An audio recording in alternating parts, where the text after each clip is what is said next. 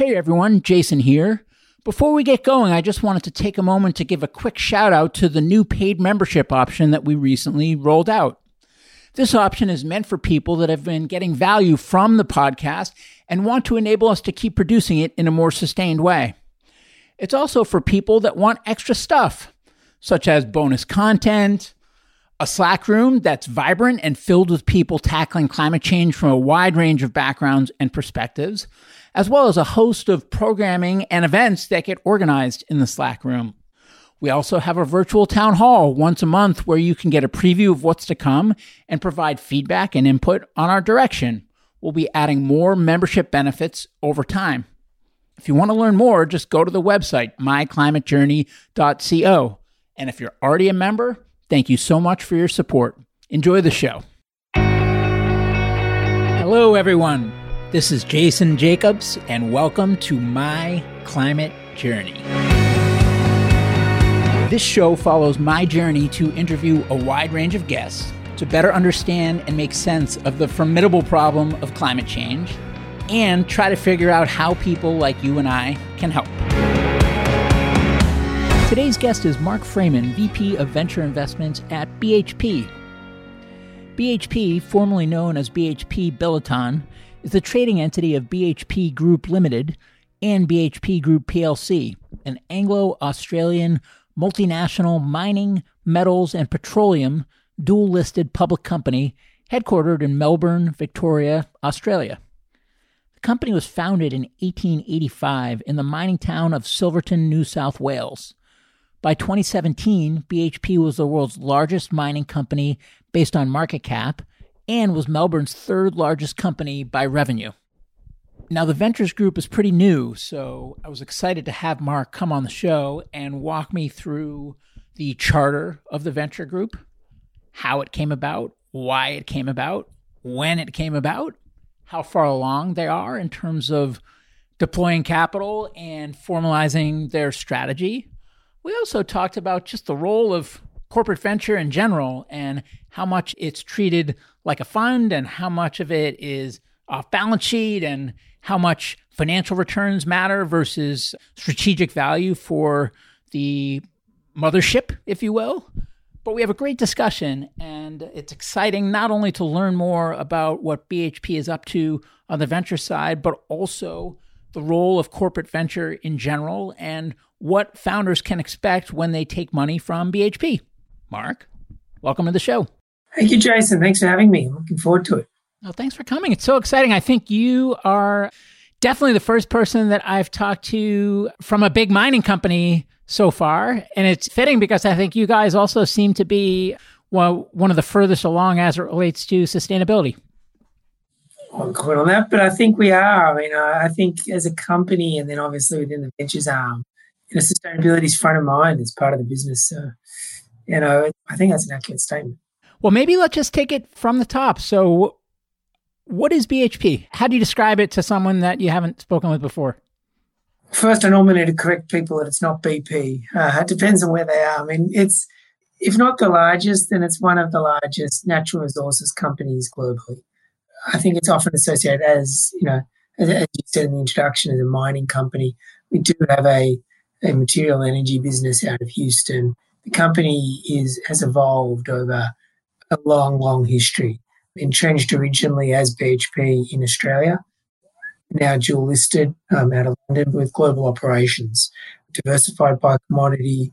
We have in excess of 70,000 employees, over 90 locations, $130 billion market cap. It's a prolific company in Australia and part of the footprint of this company. But then globally, as a mining or extracting materials company, is one of the largest. And personally, how did you end up finding your way into the mining industry? And it looks like you kind of came in and then maybe left and then came back. So yeah, it's we'd love to hear that. It's my inner demon, and now I feel good about it. So for me to stay. Look, I had no knowledge in mining, engineering, geology. I still don't. I bluff my way through. But in some conversations, I feel like a genius, and in others, I'm the least intelligent in the room. Studied law and finance, and went into banking as one does when they don't know what else to do. Realised that's a bad mistake. Go in-house to a client, which happened to be BHP. time I thought it'd be for a few weeks, and it was all about just basically checking out investment banking because dating someone at the time who said it's me or the job. It turned out I loved it. I love the macroeconomic implications of the industry.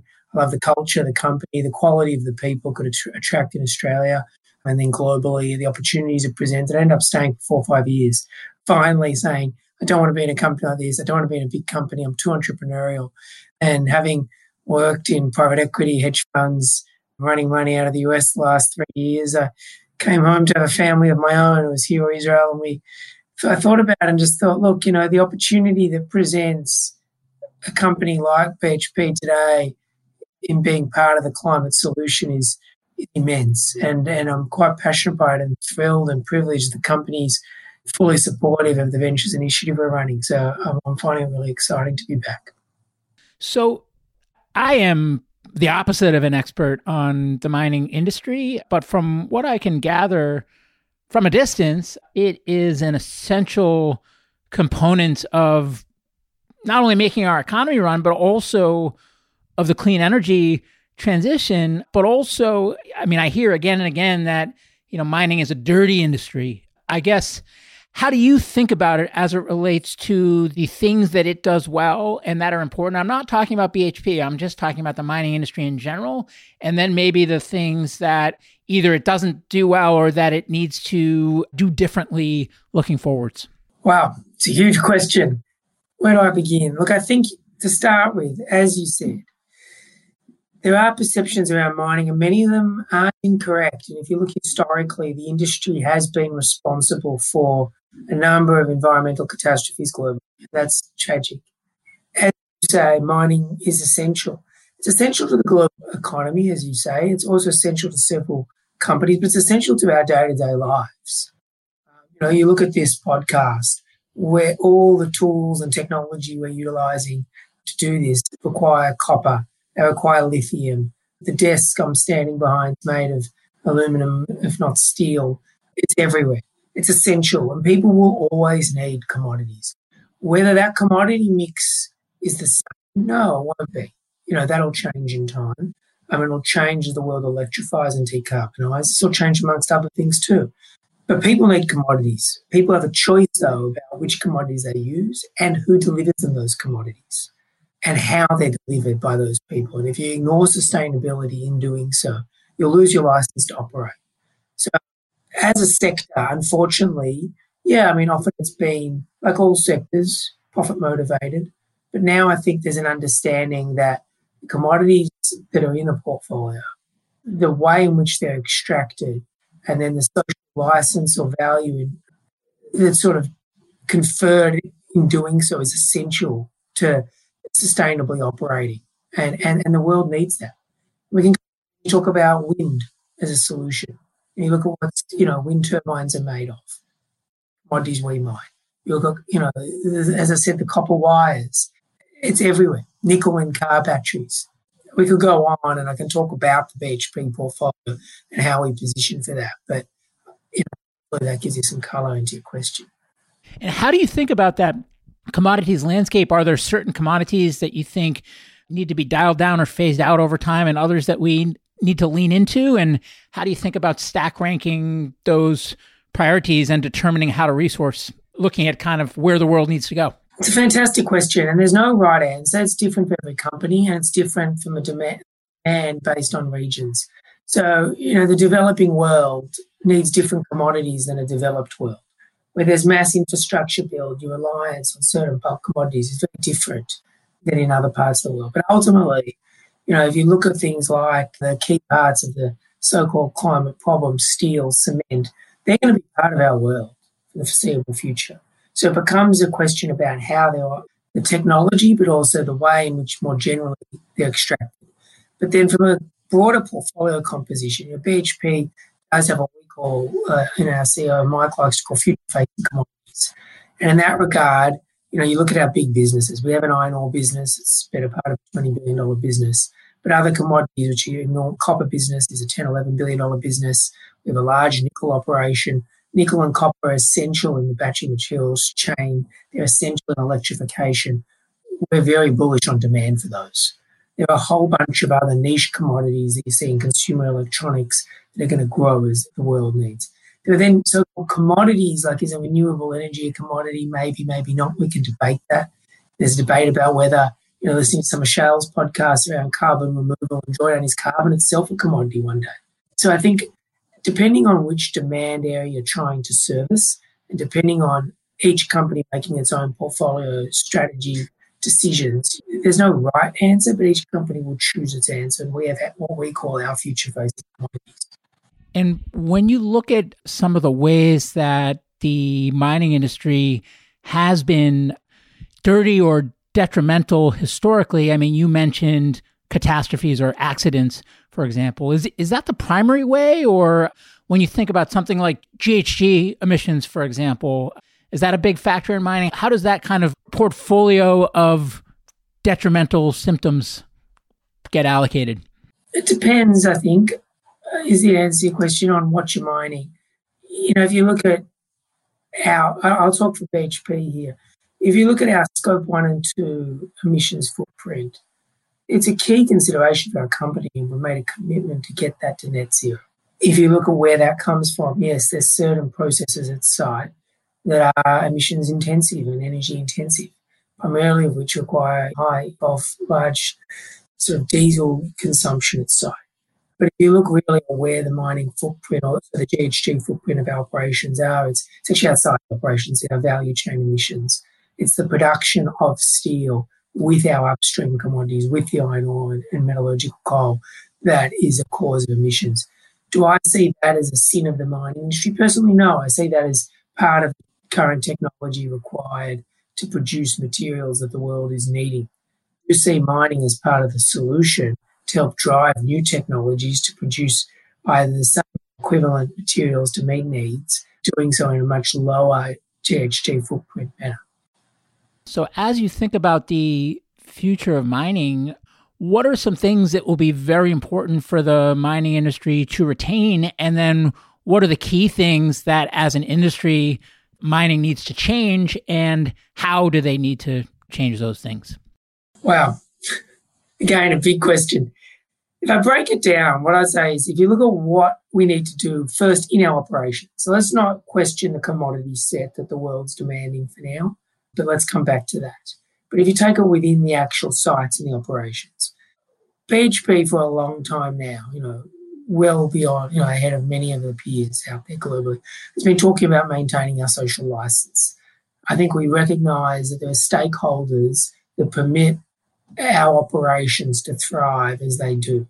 And they're local communities, primarily our workforce, governments, our customers, and making sure we're good custodians of the land.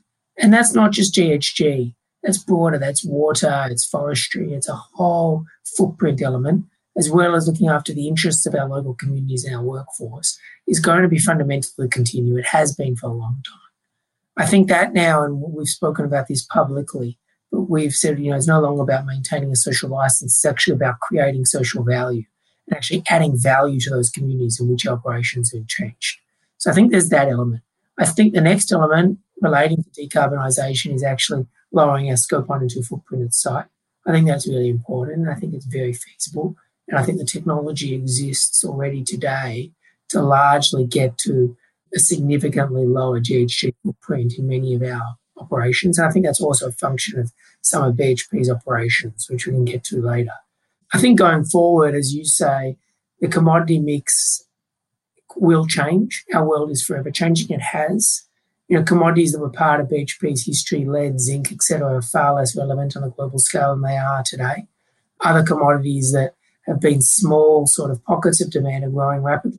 And as a big mining company, you need to be responsive to that, looking for new ways to access those resources and mine them sustainably, many of which will be in countries and in areas and deposit types that we're uncomfortable with today. So we need to get comfortable with that. And then when it comes to extracting those commodities that the world needs, helping and working collaboratively with our value chain. So is shipping, shipping is a source of emissions. We've got to get our stuff to processing facilities and then to customers. Working with our customers insofar as the downstream operations are large emitters of GHG. How do we help make our customers sustainable so there's a big demand for our products? So I think you need to start thinking a lot more outside of just day-to-day site decisions and looking at things more holistically.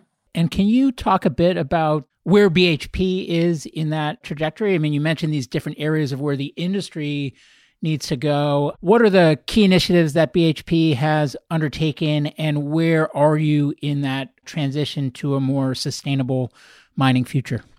I don't want to try to summarize in a sentence what we've spent a lot of time on, but I think I would say we've come an incredible amount.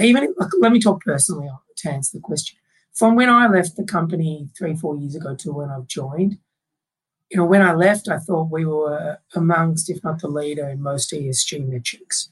We're taking a positive action in almost everything relating to communities, workforce, environment, government stakeholders, customers.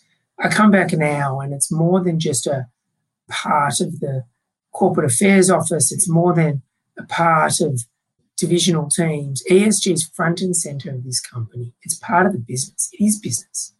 I think we understand that it's more than just getting a license to operate. I think we see the future of the company is premised on how we extract these materials and making sure that we extract things in a way and we extract the right things and deliver those things that add value to the world in every way. What have we done? We've made, all of this is very public in our climate change report and our sustainability report.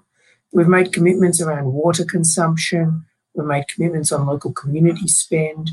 We've made commitments to social spend. We've made commitments to local governments, federal governments.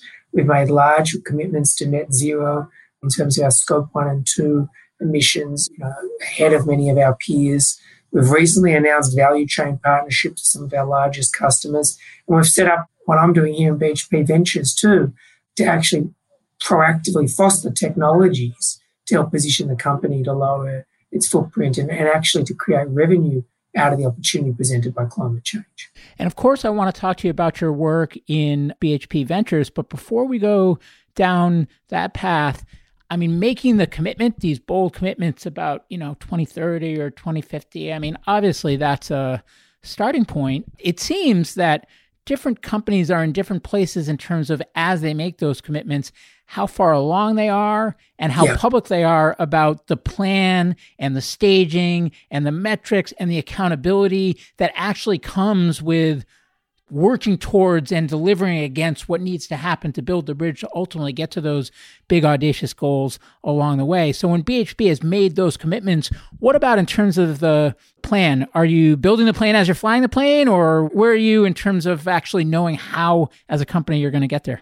Yeah, it's a great question. I mean, I think we invest quite heavily and ahead of the curve of many of our peers and work collaboratively with organisations outside of our sector to help define standards for reporting and transparency. Because you say commitments are nothing unless you're actually following them, trying to improve upon them. We are very open in what we report. I mean, I'd encourage listeners to read through our climate change report, our sustainability report. I can share with you links around that. And we can link to it in the show notes for the episode. Yeah, I'll do that because I think that it's a hard question to answer now. But we spend a considerable amount of time and money and have dedicated teams in being proactive in defining those standards. And for instance, even an investment in our portfolio is around traceability of GHG emissions and other elements in our platform. So I think, what I can say is we fully recognise that a commitment is just that. It's a commitment and we need to deliver. And we've committed to publicly disclosing annually our performance, and we're very open on that. I'm happy to share with you reports from BHP, but also third parties around how mining companies track all these elements. And it's GHG, but it's more than that. It's quite granular on GHG, but also other metrics, particularly, things around water, around environmental degradation generally, etc. You mentioned I think there were 3 buckets you laid out in kind of the transition plan, and the second one was around scope 1 and 2 emissions. And you also mentioned that there were some technological innovations that could help to facilitate that. Where are you in identifying where the gaps are and what areas need innovation? And then also, where are you in identifying what the solutions might be and who the providers might be to bring those types of innovations to bear? We're some way in that before BHP would do something like commit to net zero, we've had workforce, teams of people across the company actually identifying how we're going to get there, and quite a granular plan of a pathway, site by site, and then holistically as a company. I think we've been public, and I'd encourage people to again look to our recent climate change releases. But, I mentioned before that diesel consumption is a key element, and looking for diesel displacement at sites is really important. And that's in our fleet, amongst in other areas. More generally, electrification at sites is really important. And I think BHP is blessed with considerable renewable endowment, and our major operations, say in iron ore in the Pilbara, with solar, we have access to other forms of renewables. We're actively investing in other areas at sites, many of which aren't traditional venture, so they're not necessarily, say, in my portfolio, but access to things like solar, wind, other forms of energy to help electrify its site, access, as I said, to low emission vehicles, and more generally, just lowering the emission intensity of what we do is a big factor. Lowering, things like Industry 4.0 technologies that just lower the amount of people you're moving around, lower the mass material movement, lower the energy used in crushing rock. Crushing rock takes a hell of a lot of energy. How do you mine differently to crush less rock? What can you do with that? That's a huge factor. How do we move less rock once we've crushed it? So there's the technologies to actually lower the emissions in what we're doing, but there's actually lowering what we're doing, which is a big factor. Now, as an organization, given that I imagine from a business unit standpoint, especially a huge company like BHP that's so important and operating at such a big scale and been doing it for such a long time, that there's quite a bit of institutional knowledge and muscle memory, which can be a really positive thing in terms of keeping the trains running on time, but can sometimes be a barrier as it relates to thinking about how to do things differently. So when it comes to identifying where the highest leverage changes can be, is that coming from within the business units? Is there a dedicated team looking across the business units that's focused on that? What does that process look like, and who owns it? It's a great question. What I would say is that in any large organisation, be it a big corporate, government, elsewhere, anyone, it's hard to change ingrained practices and mindsets.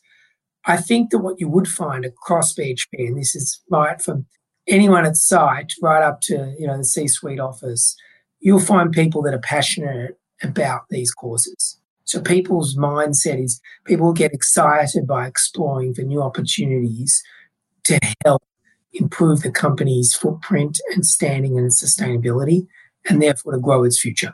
I think that's something that I just continues to shock me at BHP, that every single person shares that passion. It's quite an incredible culture. What I would say is that still people who are insular, people focus on their day-to-day, and particularly in mining where safety is so important, that's appropriate. You lose your focus and people die. So that's really important. I think the part of my job, and there's certain teams in the company, is to bring the best of external thought into the company.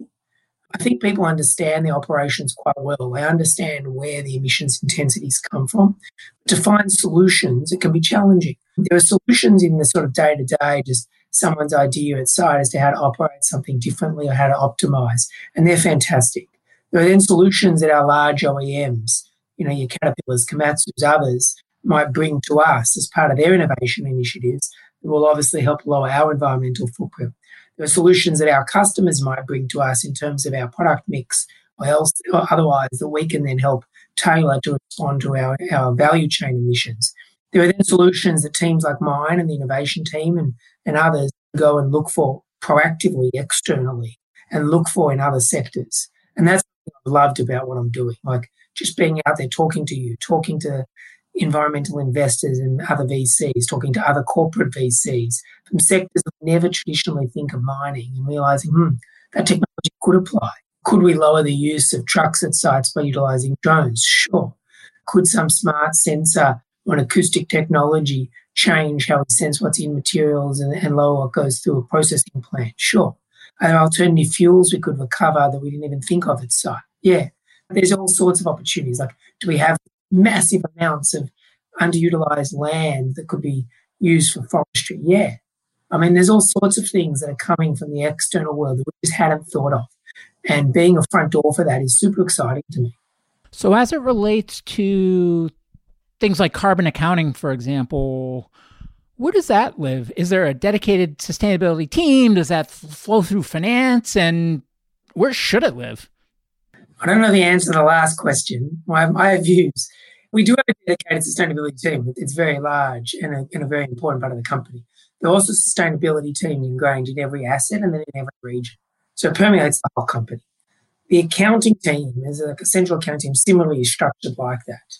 I think that at the moment, in terms of where carbon accounting, and you know this as well as I, still has undefined standards and is difficult to operate, it's still done differently by different people, and there's still a policy advocacy for BHP in helping define those standards and then drive them as a leader in the industry across the sector and across our peers. Lots of that is done central. I work alongside the central team, work very closely. Actually, after this, I'm giving another talk with the head of a division we call carbon management. And amongst other things, we do look at carbon accounting standards. We look at startups and established companies trying to drive those standards, and how can we, as BHP, help them do so. Ultimately, as it becomes mainstream and the standards are settled, I think you'll see it integrated into our standard accounting systems and then reported like all other metrics. We do report from site up on it, but you know, our standard corporate accounting systems are being adjusted real time as those standards are being adjusted. So it's sort of a work in progress in that regard. But I think in time, I can't see any reason, and in fact, I see many reasons why it should be reported alongside all other financial and other operating metrics.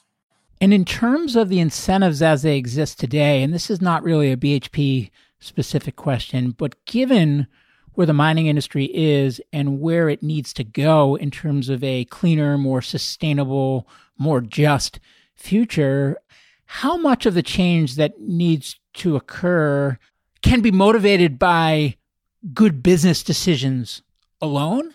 And how much of it requires intervention in some form, whether it be in the form of carrot or in the form of stick? Can I play back your question? You asked me how much of the change will come voluntarily from big companies like a BHP versus being mandated by a regulator or... No, that's not quite the question. No. What I'm asking is, if BHP were only optimizing for itself and its financial performance, how much of the right decisions would just naturally happen because it's going to be better and better business, and how much of it needs some external involvement to ensure that it happens and happens expediently?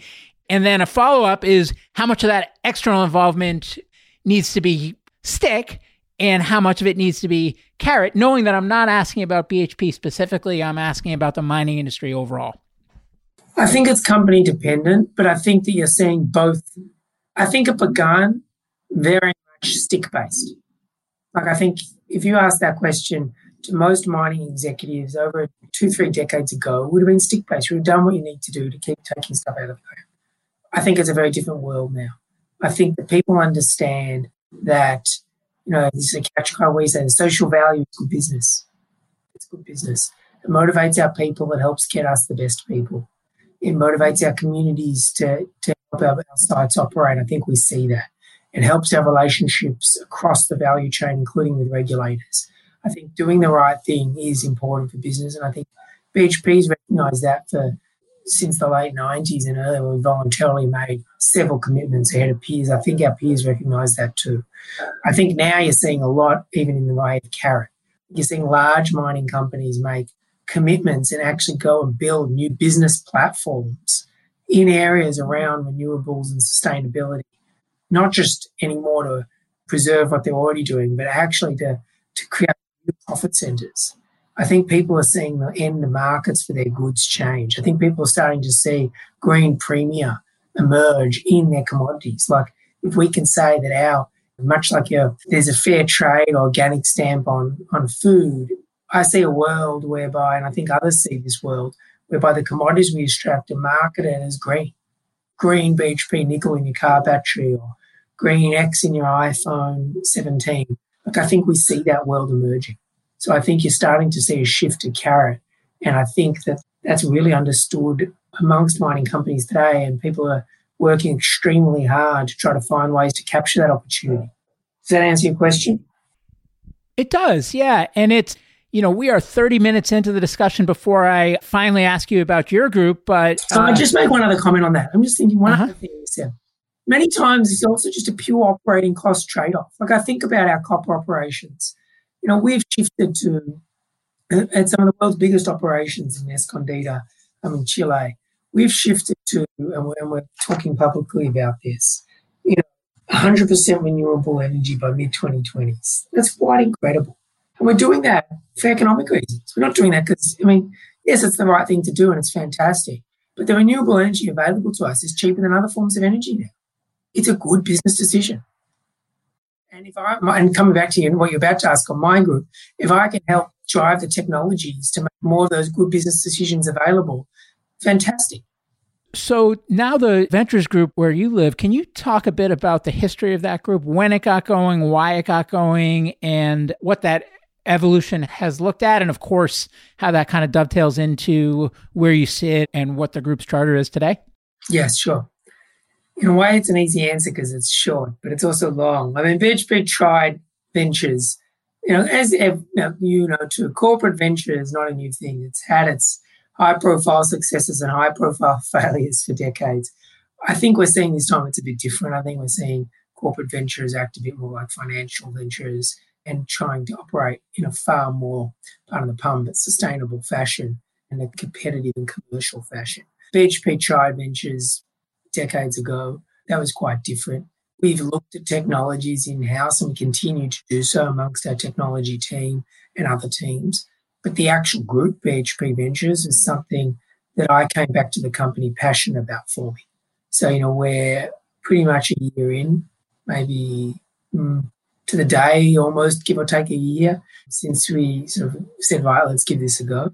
This was something that the company is familiar with, but I came back to drive, passionate about not just BHP Ventures or venture opportunities being a way to help provide some insight from the external world, but actually to help develop technologies that we can apply to drive innovation in our sites today. That includes in terms of environmental footprint, but also I think an appetite to seed new business lines. At the start of this year that's now ending, we had a change in CEO. And I think with that, the impetus to look at future-facing commodities to drive even further change has been even further magnified and intensified. And BHP Ventures is a part of, the corporate toolkit, as they say. I sit under the Chief Development Officer's function, and I think that's telling too, in that we see this as it's not just a climate opportunity, it's not just a technology opportunity, it's a growth opportunity. For most of the year, the team's just been me, which has been painful, but we've now grown, got team members out in the US, out elsewhere in Australia, we're growing elsewhere globally, and I think that's something else that we bring as a venture is, unique access to Asia and parts of Europe. We're a very global company, so I want BHP Ventures to reflect that. So yeah, we're sort of at the infancy of our journey and we're only a year in, but we are moving quickly and it's quite exciting. And what is the charter of the group in terms of what kinds of investments are you looking for and what is the job of those investments for BHP? It's a great question. It's been a bit of a learning journey as I've gone through the past year because, to be honest with you and fully transparent, we didn't know when we started. So this is a good idea. There's a bit of thought to it and debate, but we just said, like everything, you got to get going. We didn't want to be too corporate about corporate venture. We wanted to be more venture than corporate and more nimble. And part of this was being a sort of beacon on the hill, like BHP's open for business and we're commercial. And we didn't need to sit there in whiteboards with expensive consultants for months and months trying to plan this out. Let's just get moving and work it out as to how will venture work for BHP. And I think we've landed on that, which is, there are teams at our sites, teams in technology and teams elsewhere that are driving incredible technologies, and that's in-house builds, that's relationships with our suppliers and our customers, and and all sorts of programs. I looked at a lot of those operational or enabling technologies for a long time and still will look at them. But ultimately, that's being done by many others and being done well. Also, for a company of our size and scale, with our low risk profile and emphasis on safety, you're not going to see us going with a tiny emerging startup to risk people's lives and risk billions of dollars of product with something at sight. It's just unlikely. So where does early stage venture belong? Often it's at the longer dated, higher risk sort of areas. And for me, it's future growth platforms. There's few others in the company outside of M&A that can occupy what I call that white space of corporate venture, and that's growth. And for me, there's three limbs to the strategy. One is growth in our so-called future-facing commodities. How do we find more or extract more of the commodities the world needs going forward? So copper is a very difficult to extract commodity. There aren't many more really large tier one high quality deposits someone's just stumbling over like they might have once upon a time. We know where copper is. It's how do we get it out of the ground? How do we get it out of the ground in an economic way? What are the technologies that help drive that? Nickel, again, how do we help get it out of the ground? How do we also identify some of those deposits in areas that we may not have been able to date with current technology, been able to identify? So that could be an AI machine learning platform applied to exploration. That could help us in sort of identifying more resource. From an extraction technology, that could be innovative in situ leaching technologies or other forms of drilling technologies, the deep copper resources that couldn't be extracted before economically or sustainably now can.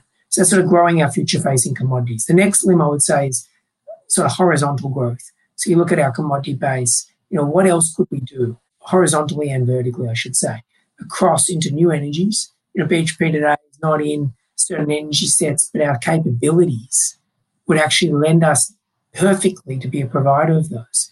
And many of those zero or low carbon energies and have a strong demand. That if you look at what BHP are, we a mining company? Not really. Are we an iron ore company or a lead company or a coal company? We've been all of the above at different times. But going forward, what are we? We're a company that knows how to find, develop, extract, move, and then market resource across complex stakeholder value chains. So how can the Ventures Group see technologies to help grow into that? And then the last limb of the growth channel is just new platforms altogether. I touched upon that earlier. Like, could carbon removal or drawdown be a business line for BHP one day? I think so. Could a circular economy sort of mining as a service or a cyclability business be a business for BHP one day? Possibly. Is there anyone else in the company that could, see an opportunity to do that? Not really.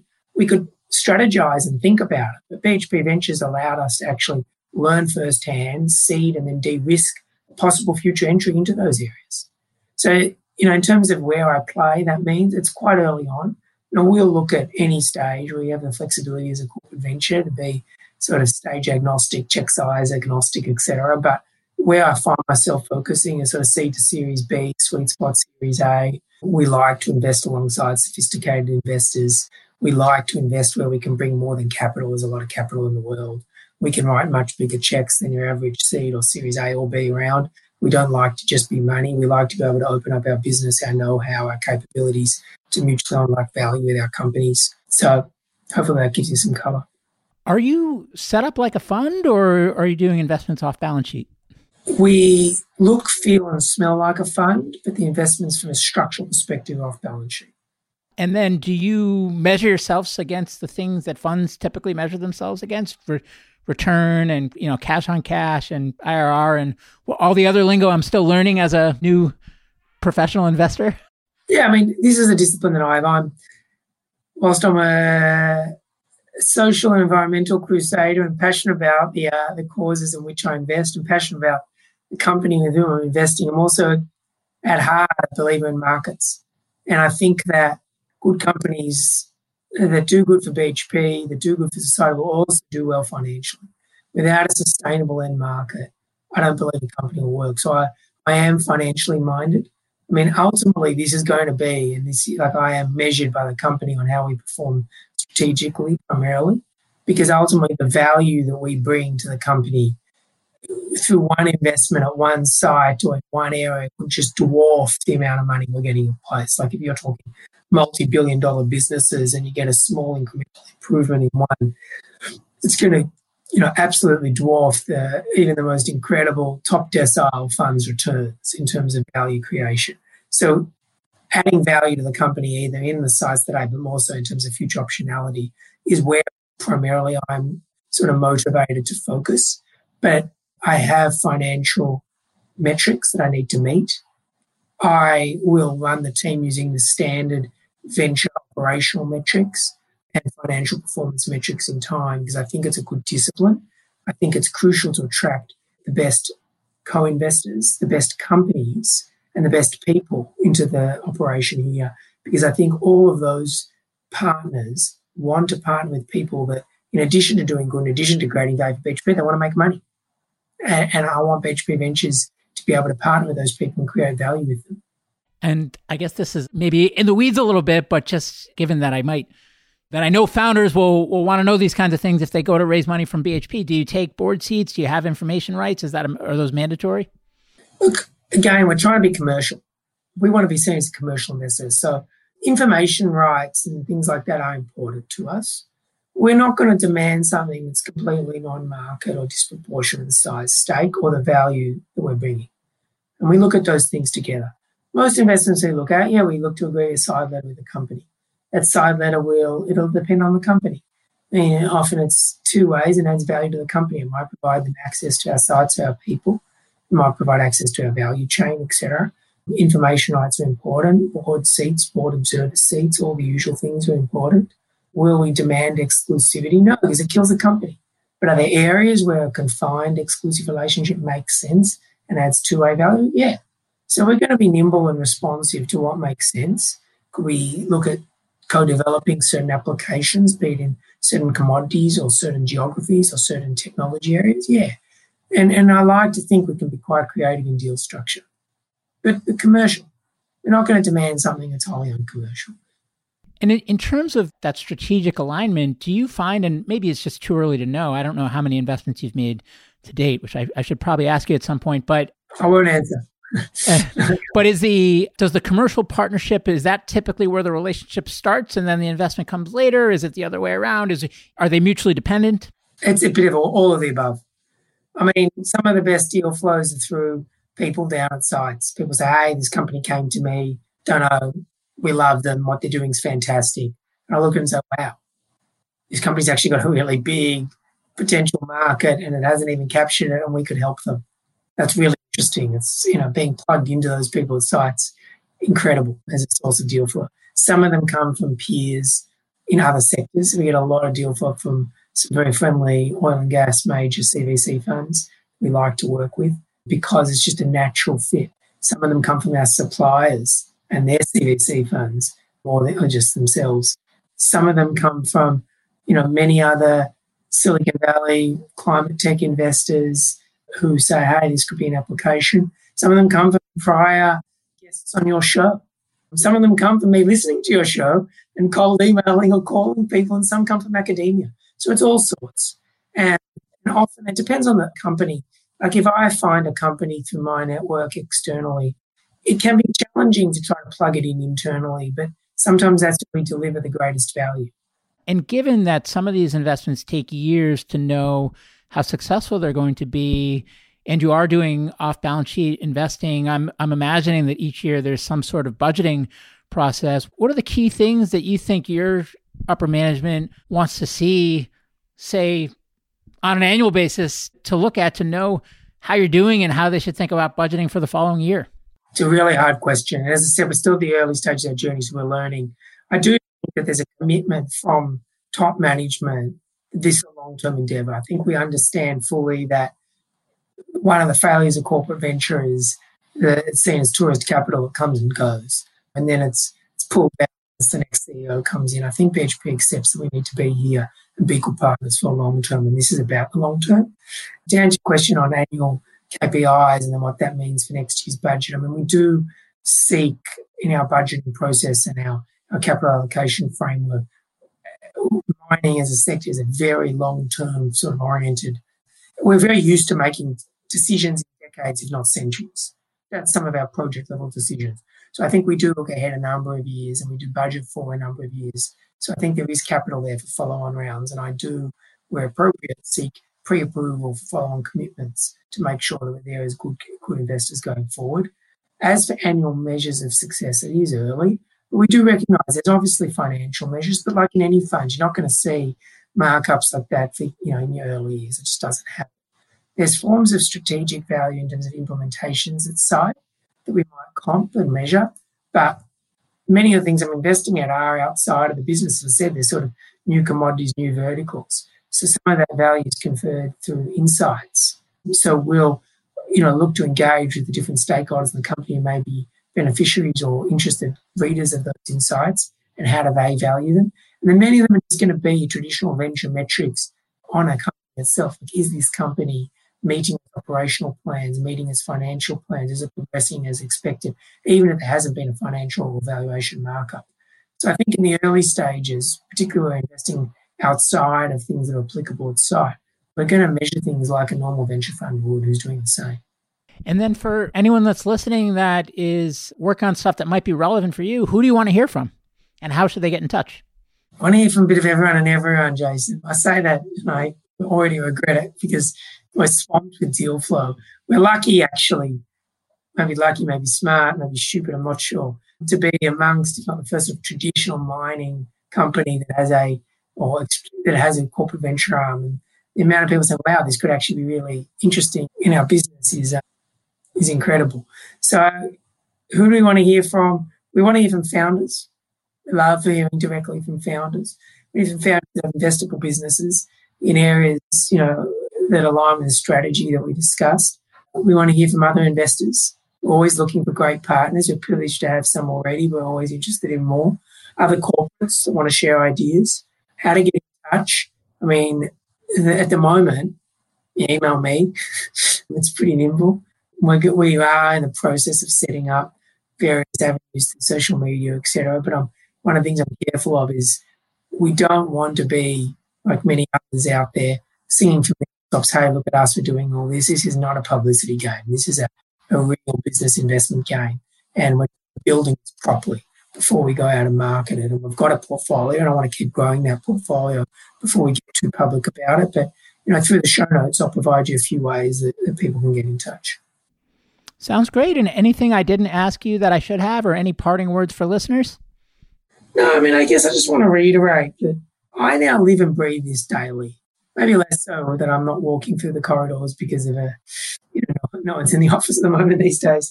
But mining companies externally, and particularly probably amongst many listeners, are seen as dirty. And they have been.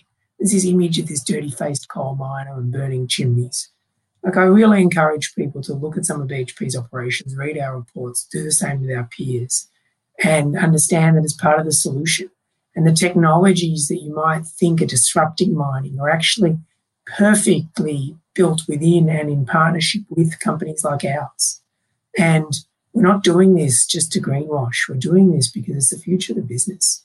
I think people see that. And people are excited by that. And there's massive amounts of inbuilt knowledge, capital, employees that can be applied to helping founders grow their businesses, and doing so in geographies that people haven't thought of. So I just encourage people to think creatively, because I'm trying to do the same and challenge myself.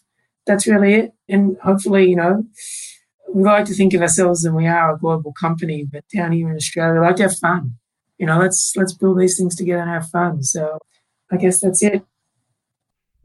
Sounds great. Well, I can almost guarantee that you are going to get flooded with inbound from this episode, whether you like it or not. Can you filter it for me?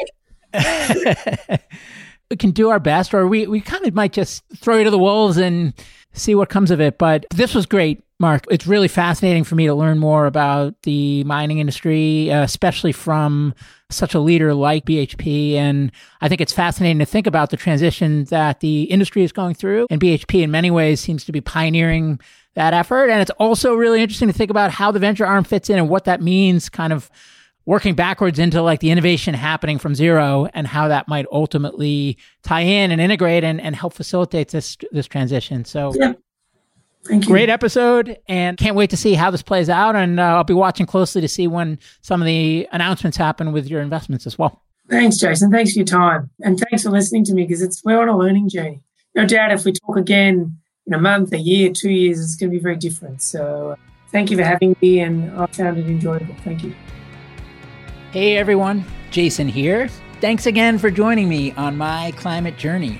If you'd like to learn more about the journey, you can visit us at myclimatejourney.co.